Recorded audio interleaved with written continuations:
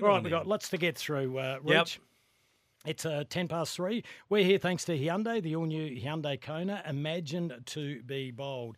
Hey, just quickly, let's go around the grounds. Travis BOAK had his exit meeting today. Yes, he describes it as positive, and he also made it very clear he wants to play on because he believes in the group and he believes in what the program is all about. So, how do we read this, Kim? That he's got to walk away from this and make up his mind because I'm sure Port Adelaide has reinforced again their vision is that Travis BOAK does not finish in the SANFL. So they're not guaranteeing him a spot. Nobody should be guaranteed a spot. No, he shouldn't. Well, Mark Bickley's view on this, we spoke about it in our pre-game, and he believes he should be given another one. He should be sat down and said, look, there's a fair chance you're going to be playing in the SANFL for most of the year. If your form warrants it, you get a game, but there's no guarantees. You may only play 4, 5 or 6 games, and you'll be on minimum chips. His logic is that you cannot let a good man like Travis BOAK leave the club, and what he can pass on to the youngsters is far superior than the 44th player you would bring in onto your list. My response was, how do you know? If you don't bring in that 44th. Good point. But Port's issue is they have a vision of how Travis BOAK should end his career. And it should be as an AFL player, not a player who's bouncing between 2 leagues. Well, that's their view. Why can't it be his choice? Look, I don't think he should. If he can be on minimum chips and be playing in the SANFL and helping out as a mentor. I think the minimum chips is going to be an issue. If they introduce a veterans list and his payments are outside the salary cap, that doesn't matter. It's just they decide what he's worth for a year. So we're not arguing about what he does to the salary cap if he's on the veterans list. But how do you want to see Travis BOAK end his career? No, it doesn't bother me, Rooch. Okay. If he wants, it's his choice. Yeah, okay. He's got to be a realist. He's been in the Cape long enough. Yeah.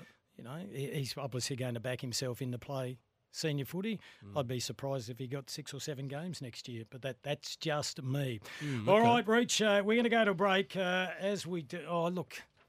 What's happened? When we come back, those that miss Louis' little rant, we'll play that for them again on the other side of the break. We're here thanks to IGA Supermarkets, how the locals like it. We're here thanks to Hyundai, the all-new Hyundai Kona, imagined to be bold. Travis BOAK's always been bold, and so was the reporter that door-stopped him as he walked out from his exit interview. No, it's good. Really good chat, but still working through a few things, a few details, and but it was a really positive chat. Is there offer on the table? Still working through a lot of that stuff, so I'll speak with my management and we'll sort of go from there. But it was a positive chat. Is there any timeline you're going to work towards? No, this is like obviously a big decision, so we'll take as long as we need to and go. Are you more confident than yesterday, though? Got a bit more clarity? There was some really good clarity around the chats that we had, and those chats have been ongoing all year, and this was just another step in that direction. But it was a good chat. Is it only Port for you? I want to be here. This is my home. So you're tossing up, Trav? What's the? Is it play on or cool your heels somewhere? Basically, that's it. Yeah, and this club is going in a really good direction. Obviously led by Kenny and this playing group. Obviously we didn't finish the year the way we wanted to, but this young core group is taking this club forward, and that's why I've always wanted to be a part of it. Do you still feel like you have plenty to offer in 2024 to the team? Yeah, I feel like I've got still plenty left in the body and still fire in the belly, so hopefully it all works out. Beautiful. And he wasn't their worst player on the weekend. No, he wasn't. Rich. Interesting situation, isn't it?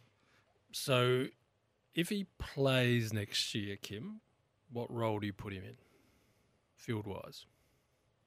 Where are you putting him? Because we've had this... Back where he was 4 years ago, I presume. High half forward. He's got the discipline, high work rate. Would have liked to have seen him on Lockie Whitfield on the weekend. Someone needed to be on him.